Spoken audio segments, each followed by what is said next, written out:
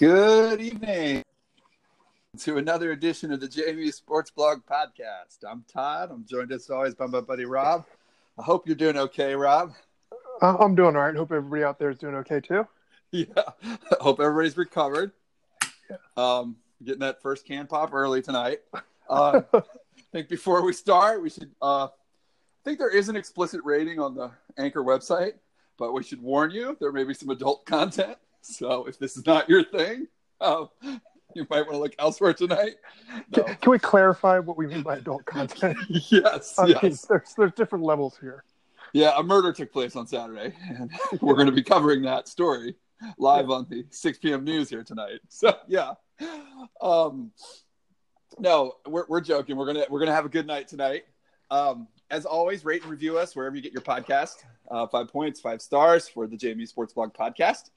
We are really excited. We're going to have a great guest next week. So haven't done that in a little bit, but we are thrilled. We've had some conversations about this one. This is one of our all-time favorite Dukes, sort of a past legend, developing into a present legend, and I think we would all hope maybe continuing to be a future legend. So we're really excited about that. We will have a little more about that next Monday, I guess. As always, we are brought to you by Pale Fire Brewing in Harrisonburg, Virginia. Pale Fire still excited about homecoming, as are we, despite this weekend's result. We are going to be doing something with Pale Fire the night before homecoming that Friday night, so hope to see a lot of you down there. Please come and join us, say hi. I don't know, maybe we'll come up with something if you wear your JMUSB t-shirt. We'll see. So we're ironing that out. We'll have a little more. We'll keep hyping that the next couple of weeks. And big thanks to everybody who's given us overtime topics. We chose one tonight that has been put forth a couple of times, but everybody that's been putting them in on Twitter, you can always follow us on Twitter at JMU Sports Blog. Find us on Facebook as well, the JMU Sports Blog page. You can like that for all of our content as well. So we'll get to that in a little bit, but we are going to start with the first home loss of the Mike Houston era, the first CAA loss of the Mike Houston era. We're going to do 4 downs as always. We'll see if concerns we have 2 or if they bleed into 4 themselves, depending on what our 4 downs are. And we have a little comfort food for overtime tonight. So we'll be looking forward to that. Rob, you want to get us started on the 27-24 loss to Elon? Oh, man. Where do we begin? Yeah. I don't know. I guess one thing I'm not sure if this is a great one to lead off on, but I think you and I probably see eye to eye. Mm-hmm. The post-game and in-game kind of Nooch blaming is just unfathomable to me. Like, I don't mean to sound like a know-it-all, mm-hmm.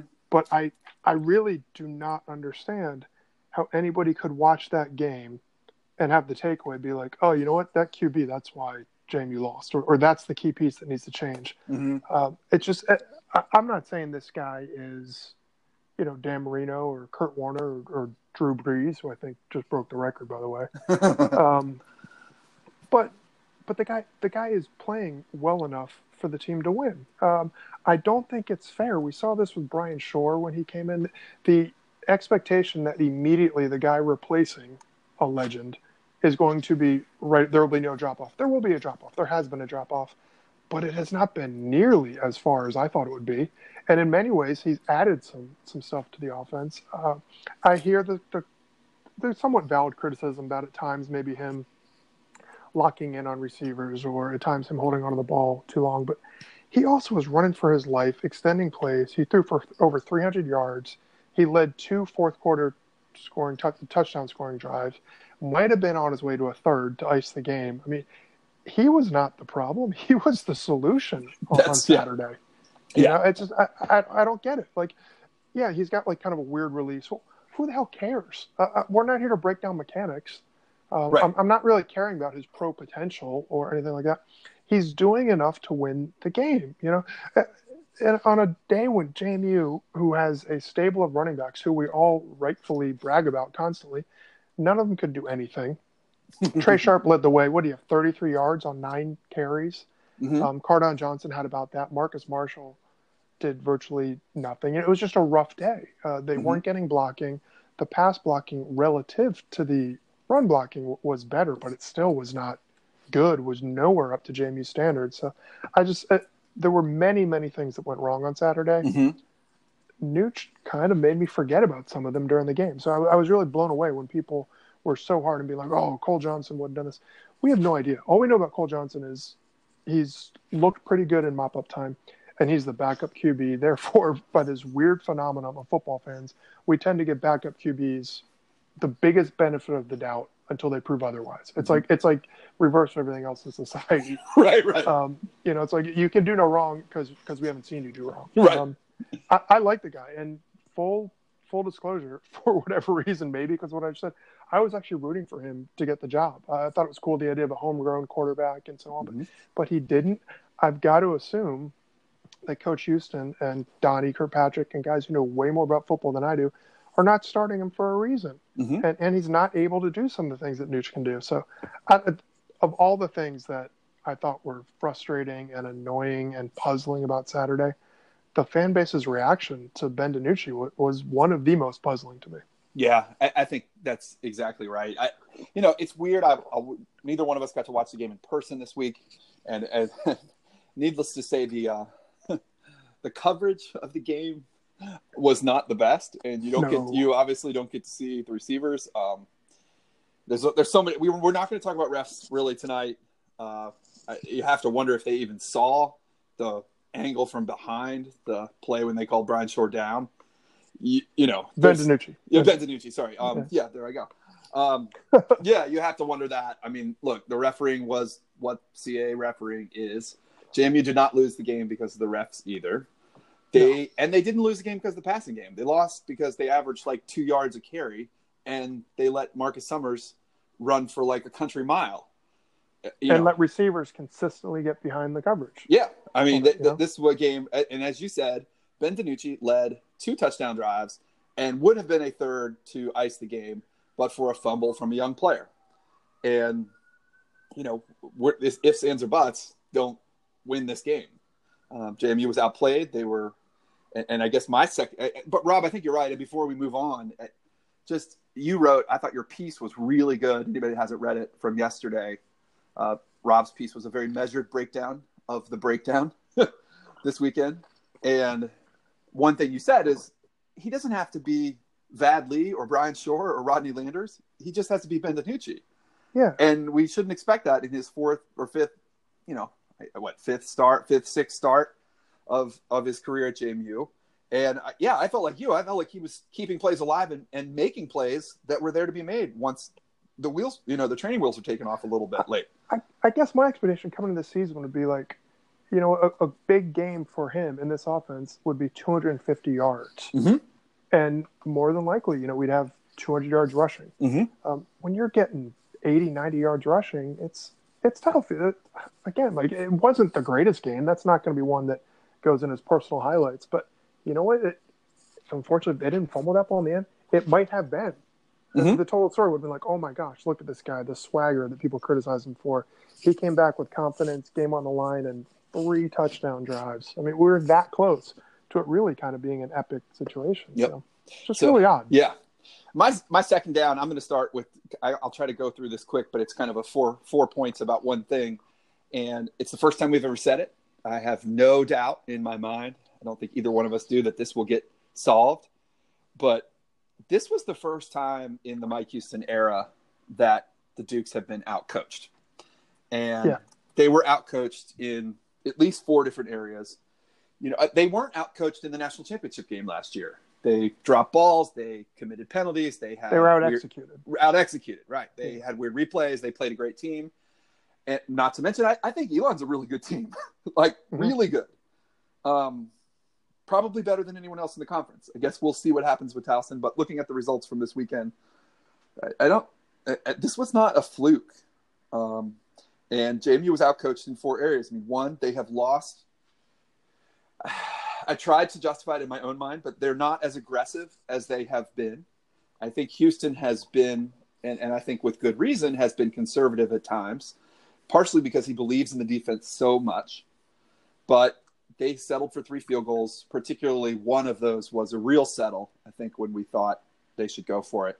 in the first quarter and a half. You know, I'm one who always likes to go forward on fourth down, so I'll always be critical of this. But they were not aggressive, and then Elon runs the onside kick and steals a possession. And not only were they not aggressive with the decisions, right? I know it's cliche, and fans, when things go south, what do fans usually do? We criticize the quarterback. We criticize the coach, and so we criticize the play calling. And we're going to stand up for the quarterback, but you and I are going to fall in the trap and criticize the other two. Yeah. And not only did they make bad decisions, but it reminded me of Mickey Ball. It did with the play calling. Like the red zone execution is bad. The red zone play calling, it might be worse. Yeah. You know, it's like this run into the line, throw an ill-timed fade. Right. You know, it's not getting it done. No. And that's part of my second point on this is just that I know, I mean, Houston, every team in football, every coach anywhere will tell you this at any level, and Houston, more than anyone, believes in this. You got to run the football. You got to stop the run. JMU could do neither of those this weekend, and they stuck with that. And then when they got down by 8, but 2 scores, so to speak, in the fourth quarter, they turned, you know, they had nothing to lose, and they turned it loose, and they were unbelievable for 3 possessions in a row. And they are the sort of, it just became clear to me, nobody at this level can cover Riley Stapleton and Kendall Dean on the outside. And if you can't run the ball, you got to be more aggressive to switch to what you can do. And I just don't know who's going to cover these 2 guys one-on-one at this level. So I think that's the second part of that is just pass when you need to pass. You know, the other thing, Todd, and this goes back to something you said about not being able to see the full routes on television. Yeah, that's tough. Yeah. If we're wrong, people correct us. But it did seem to me like in the first half, they were throwing a lot of like button hooks and curls and stuff where they were hitting receivers where they were standing still. And I thought one of the differences, now maybe it was just those were the check down routes and we couldn't tell from television, but it seemed like when those drives started going, they were hitting guys in stride. And like the quicker passes where you get a guy like Kendall Dean who is just downright dangerous when he gets the ball with a head of steam.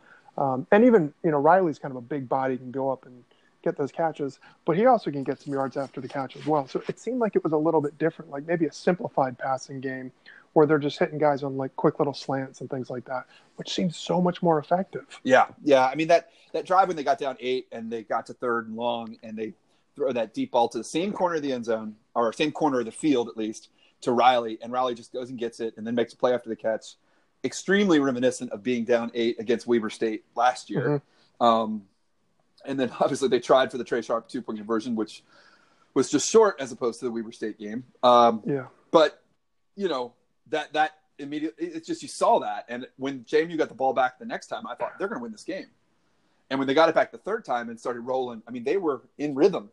And I think that'll be one thing I'm looking forward to next week is hopefully out of all the sort of down, I don't know, whatever happened this weekend, you know, there was some rhythm in the passing game in the fourth quarter, and maybe they can take that forward with them. My last 2 on the coaching was just clearly, I mean, Elon had JMU's playbook down before and after halftime. You know, we've been so high on halftime adjustments, but man, I mean, they seemed to know what plays we were running, you know, more often than they did not. So that was one for sure. And then the use of the timeouts in the second half. You know, Houston and company have had the luxury that JMU has been so good that they have been able to treat timeouts like a, you know, a disposable resource at times. This is not probably the first time that they've done this, but it hasn't come back to bite them like it did this time. They, you know, in the second half, they used a timeout on the 2-point conversion when they had scored to be down by 2 in the fourth quarter. I don't understand. Like, you're going for 2 there. You know, that was a waste of time. And then they use a timeout on defense because they're not organized or whatever. Maybe they saw something. But, you know, it would have been for everybody getting on DiNucci about the last interception. That drive is a lot different if he's got a second or a third timeout in his pocket and 1:14 to work with than the way that they had to sort of, you know, I think they felt like they couldn't throw certain plays. And, you know, all of that, you know, the lack of aggression, the timeouts, the game planning, and the, you know, sort of inability to see we got to abandon this running game that is not working. We're not getting any push. and move to the pass game was just, and I'm sure they're the first ones who will say it. Rob and I don't know. I mean, we're not experts on this. They're way ahead of us. We've been saying that for 2 years, but that was a rough game. And it wasn't just the players who dropped balls or committed penalties or couldn't stop Elon from getting to whoever they wanted to get to. So what about you, Rob, for third down? I guess this one is a little bit more of a question, or maybe it bleeds into our concerns, but do we need to pump the brakes on this being a great defense? Like, I'm not saying they're terrible, but we're basing this largely off of what was a pretty inspired performance against the run and against NC State. And we're like, oh, yeah, that was terrific. Well, maybe looking back, NC State didn't really need to run the ball much. No, because they were picking guys apart. So, but we kind of had that built-in excuse, like, oh, well, that's, future NFL quarterback and first game and 10 new starters and so on and so forth. Then we saw them crush some really, really bad teams, but we did see them last week, certainly against Richmond. They were susceptible to some big plays. Now, it didn't matter because Richmond shot themselves in the foot so many times. But it appears like there's the book out on them now where Elon was going over the top of this pass defense. Repeatedly. And it wasn't like situations where they were just taking receivers and having them pull Riley Stapleton and go up and get it. Right. They were getting 2 or 3 steps on our guys. Yep. D'Angelo Amos made a couple kind of game-saving type tackles. They weren't game-saving because we lost anyway, but you had guys coming out of nowhere to save these big gains. I think they had 7 plays of 30-plus yards. Yeah. So it was really weird. So you're susceptible to the big play in the pass, which again kind of reminded me of Mickey ball. We'd have these great defensive games and then 3 or 4 plays and it would change it. So then you're like, okay, it's isolated to the passing attack. But then the second half, Summers just killed them when it mattered. I don't know. It was really concerning. There are a number of times they could have stepped up. In the end, they had to step up, and they couldn't stop. Summers gave up another huge play. They were terrific on third down. I think Elon was one. Yeah, they made some big plays. Yep. But it doesn't matter when you give up 9.2 yards per play on first downs. That's right. I mean, that's just crazy. I mean, that's just letting them move the chain. So I don't know. There's a lot of work to do. There's a lot of talent on this defense, but I'm a little bit concerned. Not that they're not talented or the scheme doesn't work, but that there's the book out on them now, and people understand you beat them over the top, and it's going to open things up for the running game. It was you and I, same thing. We thought they looked really shaky against Richmond, and they blew them out, but this made it look 2 games in a row. Now we're looking at a trend, not a fluke. Yeah, I will say though, I'm not going to pump the brakes yet. And my thinking on this is kind of twofold. One is we have a young defense. I mean, this is a defense that replaced 8 to 9 starters, depending on how you count those things from last year, the beginning of the year. They played healthy and played a great game against NC State. And then they've had 4 weeks of thinking they're the best defense in the country. And there's a lot of young players who thought that going in when they had played 4 terrible teams, as opposed to Elon, who had played out-of-conference games against much stiffer competition. That's sort of the first thing. It's just I think there is some of this we got to screw our heads on straight, because I thought JMU was flat across the board from the players this week. But the second thing, and this is a kind of a concern, but also something that could be fixed in time, is that this was one that JMU's been a little bit thin in the interior of the defensive line and at the linebacker position. And this was a week where that really, really showed up. They really McGinley's missed absence was notable. Yep, and they really missed Adib Atarwa at defensive tackle. Paris Black made a ton of plays in the first half, but he's a guy they've moved. He's a young player who's not huge, who they've moved in from defensive end to defensive tackle. And even when he was making those plays, he was making them, but he was also getting trucked a little bit. And in the second half, when they had to start rotating, and they really, without Adib in the middle to go along with Green, whenever they had to sub out Holloway or Keyshawn Moore, you could really see that drop off really hurt them. They had a couple of young players. I think on the long Summers run, a couple of young players got caught out of position there. I think those are things that can be corrected a little bit. And with help, it was great to see Darius Carter really put an imprint on a game, who's coming back off the early season suspension. So I think they're a little thin in spots. but I don't think we should pump the brakes just yet. I'll say this, Rob. I would be shocked if anyone, save maybe Towson, scores 27 points again on JMU in the regular season. Just looking ahead at the schedule. That doesn't mean JMU's going to win all those games. Certainly not if they don't run the ball the way that they didn't run the ball this week. And don't get me wrong. I'm not saying this is a terrible defense. It is not. It is a good defense. But people have been acting like it's this. I mean, it's like it's last year's defense, and it's not. It's the same thing that I just said with Danucci. Like, it's not fair to compare Danucci to an all-time great. It's not fair to compare any defense to last year's defense. No, I mean, that was a great. This could be a good one.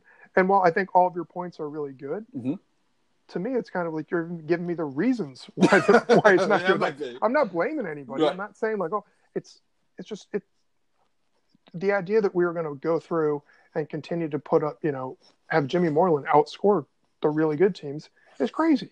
Yeah. That's not going to happen. So we need to adjust. Like, there's nothing wrong with being a defense. You can be a really good defense and give up 2 or 3 touchdowns a game. Last year, JMU gave up, a touchdown to field goal? There were 10 points. That was great.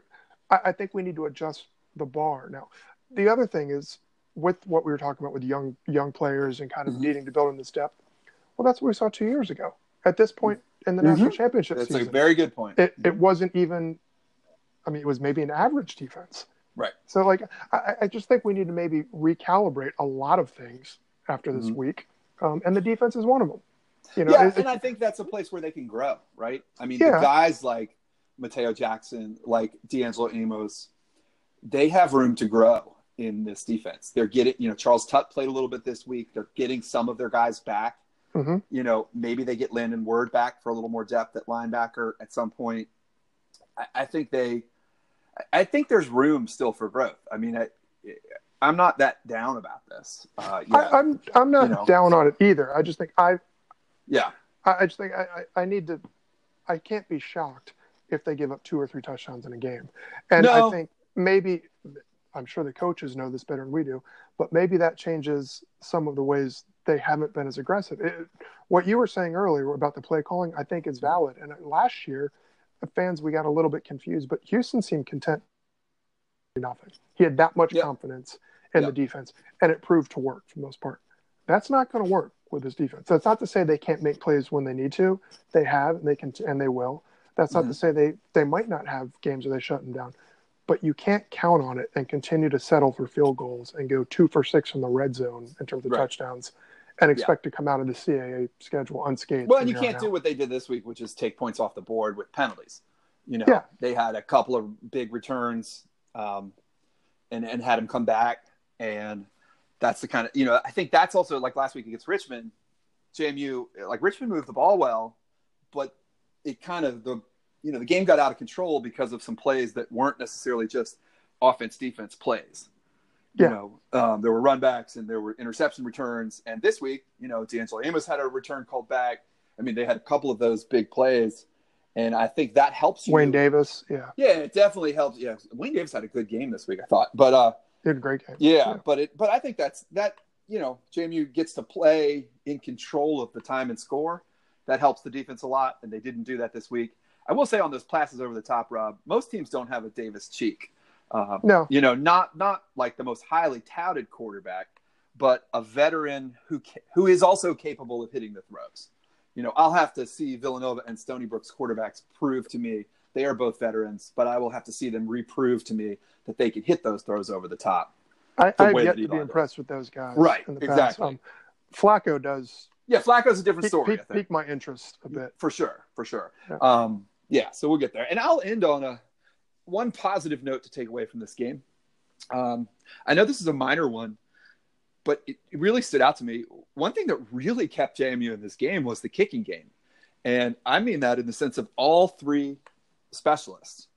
Harry O'Kelly did mostly what Harry O'Kelly does, particularly out on that. If you remember the one where Danucci was called down, he bombed that thing. Yeah. Out of there to flip the field after that when it could have been a really depressing time. So, it didn't turn out great because Elon turned around and Marcus Summers ran up the gut. But I thought it was a good game from the punter. Obviously, Ratke hitting the field goals. He was given a lot of opportunities, some of which maybe as fans we wish he was not given. but he was very consistent. And Tyler Gray, a name we haven't mentioned in a while, he did kick off a lot with all those field goals. And I don't know that Elon really returned to kickoff. He put 2 or 3 in the end zone, and the other ones, I think, JMU actually, it looked like that maybe schematically they tried to not put them in, like they tried to force Elon to make the fair catches, and they did. So I just thought all 3 of those guys continue to be a positive for JMU. And for all the other mistakes in this game, if JMU can continue to limit the mistakes and continue to be consistent in the kicking game, I think that will really serve them well as they keep going forward. And I think we both thought at the end, we just love to see Radke or Gray get a shot right on that last drive. Yeah. So and contrast that with Elon, which would they miss? Right, 2 kicks? who missed a couple kicks. Yeah. And which is bound to happen Mm-hmm. in college football. So Mm-hmm. it's a very good point. That is something we can we're kind of, you don't want to rely upon it. There's always things go bad, but they're pretty darn consistent. Yeah. So Rob, you I guess I'll start it off on our concerns heading into next week. Big game up on the main line at Villanova this weekend. Another early start. I think just for me, I mean, we could get into, look, offensive line, they had a crappy game. I don't know what to say, right? They tried to rotate in a few more players. It looked like the coaches were searching for an answer. It wasn't there. Rob and I are not astute enough football nerds to know whether that was scheme and game plan and it was truly Elon had the plays read, or it was bad play up front. Same thing on the defensive line. JMU got run over a little bit. Elon's a hard-nosed, tough, big-ass team. And we're not going to see a ton more like that. But my big concern is just the mindset of the players. I really hope that they are doing what we're all doing, which is kind of recalibrating, resetting their mind, and being, they don't need to be angry, but they need to dig down and, this is a gut check time for them. They're playing the same style of defense against Villanova, that 3-3-5 that they saw this week and that they did not move the ball well against. They have traditionally not moved the ball well against Villanova and that setup. So I just think they need to be willing to do the work and to not sort of point fingers at each other. I can't look around the JMU roster. There's still more talent on this roster than any other team in this conference. And I don't mean that to be a purple glasses guy, and I don't mean that to make excuses. But I just hope their mindset is, all right, let's start a new streak. Let's go get this done. And not, what the hell has happened to us? The whole world has come crashing down because all of our fans are upset and everyone's yelling at each other, So that's yeah. I don't have any reason to believe that won't happen. I think that's how you have a program, not lose at home for 3 years. Mm-hmm. It's a guy like Mike Houston who can put that, mentality into the program and beyond the players. His comments in the press conference and then kind of in today's coach's call. Mm-hmm. I mean, he made comments like he didn't throw anybody in the bus. He didn't pull like a Mickey or an Everett and just players didn't execute. But he made comments of like, well, that's what we've been telling him. We've been telling him how tough it is. And you almost got the sense that maybe there was some complacency that had built into things. And maybe the team had been reading its own press clippings. And so I'm going to go, and I'm what is usually doom and gloom and negative, but I actually think this is probably an ideal situation. If you're going to lose, have it happen now, refocus, go into these next games. God willing, you then win some games, go into the playoffs with some momentum, proving to yourself that you can take a real punch and bounce back. Last year's team, I thought going into the playoffs without a loss was almost kind of scary. It was. They had to come back and came out a little bit flat against Weber. It looked like it was going to be over. They proved to be talented enough and determined enough to get it done. But I don't know. Sometimes losses can be a good thing. Mm-hmm. If they come and people react the right way. Mm-hmm. I think they're going to react the right way. I don't think this is the type of team that kind of curls up and cries and goes home. I think they're going to come back better. I think we saw it, save one mistake in that fumble, we'd be talking about, wow, this they took a punch. Right. Took a punch and had their maybe C or D game for 3 quarters, Mm-hmm. and then just flipped the switch and started just making plays. And I don't in the know if fourth that would quarter. have been the best message for the team, for a young team, right? No. I mean, in the Like, end. They're not the Golden State Warriors. No. They can't just flip the switch in the Mm-hmm. playoffs and run away from people. Mm-hmm. You can't do that in the CAA. Mm-hmm. So I don't know. My big concern is just that it only gets tougher. Yeah. Well, I don't know if it gets. Yeah. I mean, I don't know. I got a sense that Elon, and looking at South Florida continue winning, which is their one loss, Elon's legit, and it pains me to say that living down here and making fun of Elon all these years. But they're kind of. I wrote this in the preview. The one thing that Elon does, and the one team that JMU has really struggled with, is a really talented grinding team. Yeah. North Dakota State, we've seen that. Weber a little bit, but that is the kind of team that JMU really has given JMU fits. And I think Elon is that mold. It's not the Maine or the Rhode Island or the Towson who's high flying. Now we'll see. Towson may be for real. But it's not those teams. And I'm just not, as you and I said, we're not yet convinced. You're right. I mean, the schedule is brutal right now. I just think it's not that anybody's going to be heads and shoulders better than Elon or even at the same level as Elon. Right. But it's one thing to kind of go in with a couple easy tune-ups and then Elon, oh, wow. But now it's like boom, boom, boom, boom, boom, boom. They're 4-2, and the 5 games they have left are all legit games or appear to be real deal games. Missing Albany, missing Maine. Those are games that missing Delaware, who looks lost right now. Knight is back for New Hampshire. Yeah. So even the New Hampshire game looks like a game again. Certainly the next 2 weeks are going to be grinders or the next 2 of the next 3 weeks with the bye in between Villanova and Stony Brook.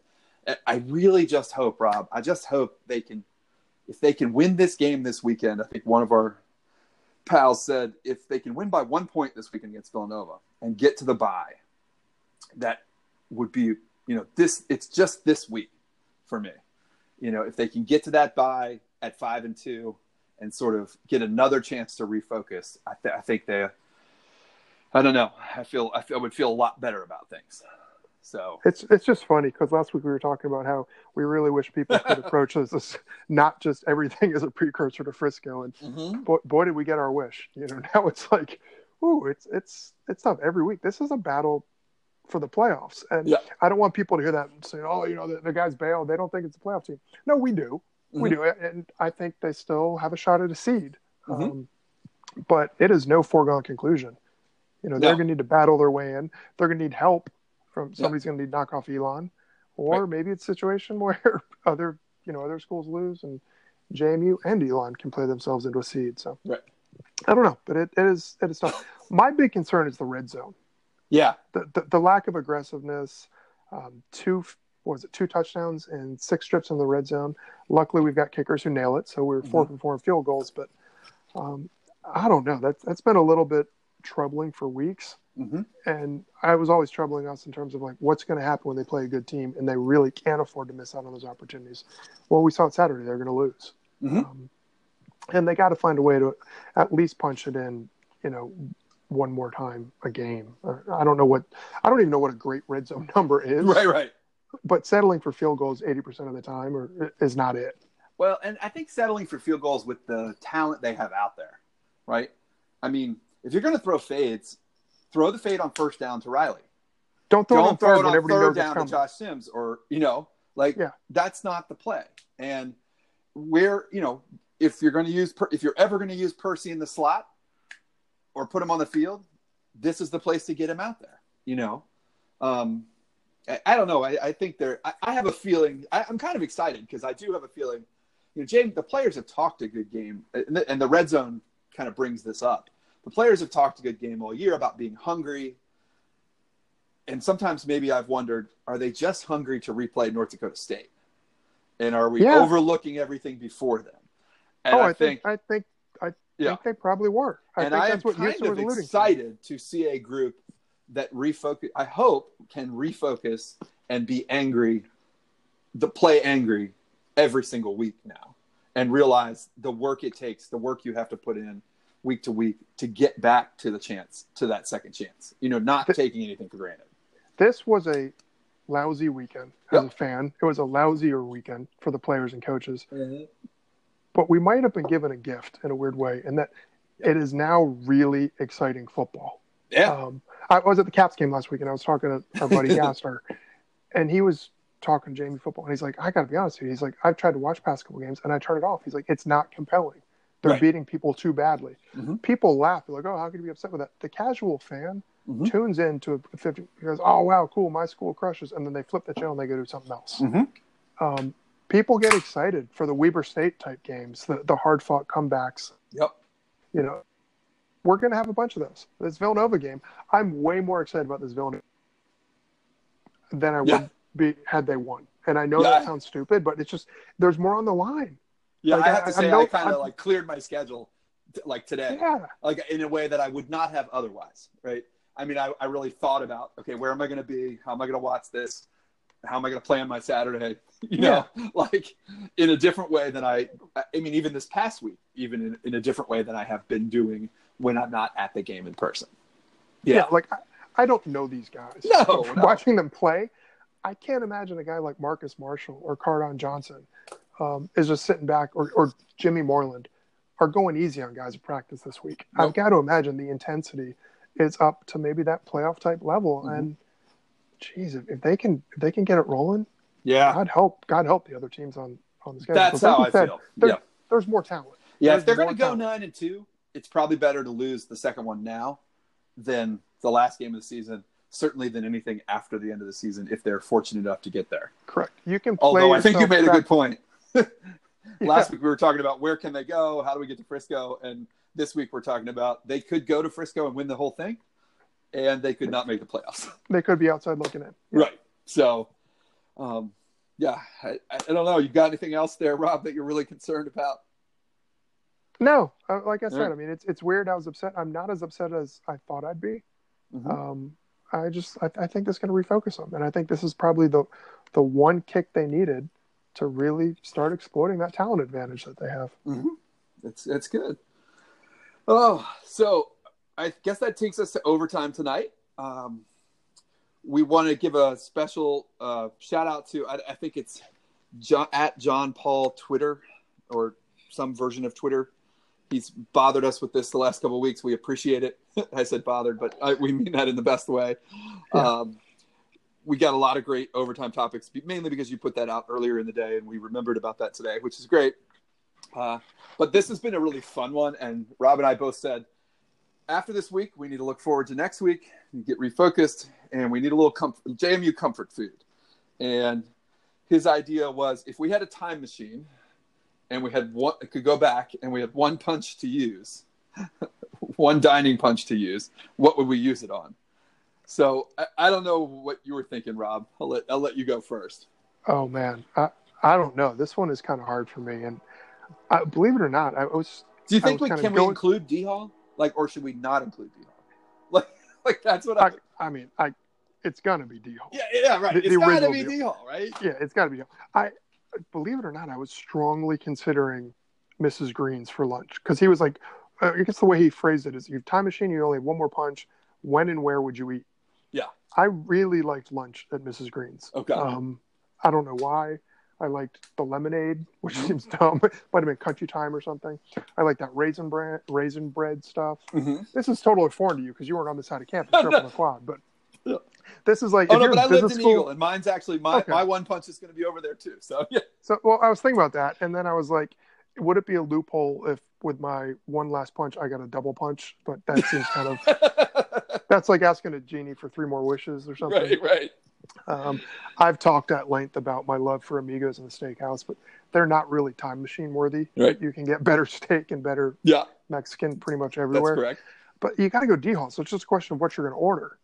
Okay. And for me, it's not one specific. It's not like I don't even know what buffalo mash is. I'm so sick of people tweeting us buffalo mash. They might as well just call us old and like kick us down the hill in our walkers or something. I don't know what they're talking about. But I would actually go just for the style of meal in D Hall, which would be the extended 2-hour grazing around buffet style. Or like maybe get wingdings, which weren't great in terms of upper But you could echelon take a wings. bowl of ranch there. We could take a bowl of them, or I was blue cheese guy. Blue cheese or Texas Pete, all that.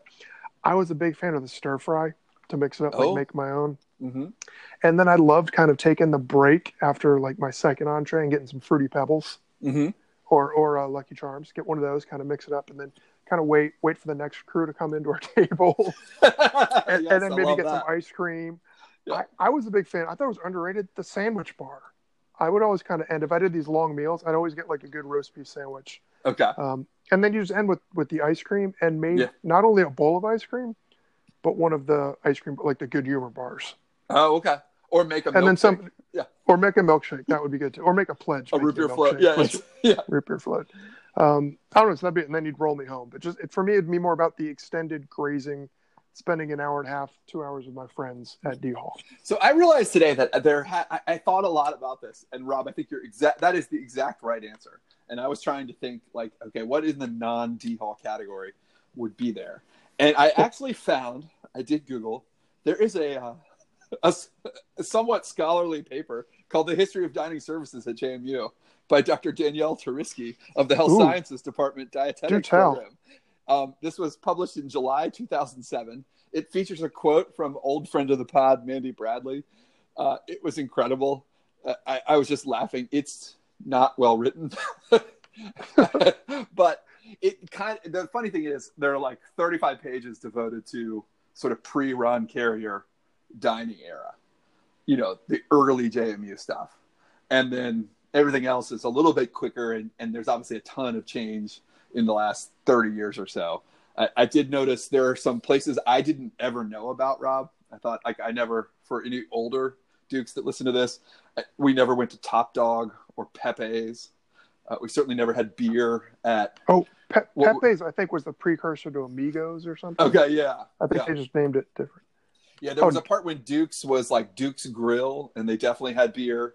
I mean, I know you could get beer in D Hall too, and this talked about that. But there was actually like a pitcher night at Duke's Grill.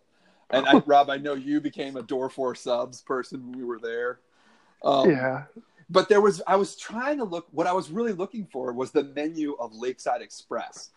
So in its later years after Rob and I, Lakeside became a lunch-only place over there in the bottom of whatever it was, sort of near Mrs. Green's. But when we were there, it was a night. The place that just got torn down. Yeah, it was like, and it was Chandler. Whatever. Chandler? No, I'm messing up. Yeah, probably Chandler. But it was just pizza and subs, and there was a particular sub that was really good. And in my mind, it's some kind of like a roast beef / pizza sub. Mm-hmm. But I lived in Eagle freshman year, and I was not particularly I don't know. That was like the ultimate comfort food. And I was just thinking back of anything I remember having really warm memories about, and that is it. I was not particularly good at anything my freshman year, particularly not scholarship or academics of any kind. I really wasn't good at like going out, even like doing anything in particular. But I definitely loved going to Lakeside with my roommate at the time and getting subs in the evening. And that was just one. I couldn't believe there's this paper out there by some professor from JMU about the history of dining services at JMU. So. I almost went Lakeside. Okay, yeah. Because I loved going there Sunday nights. Mm-hmm. Like we'd go get that and then watch X-Files. Yeah. Which really... Now we're really old. Yeah. Dates things. Yeah. No, they had like a croissant sandwich too that was really good. Yeah.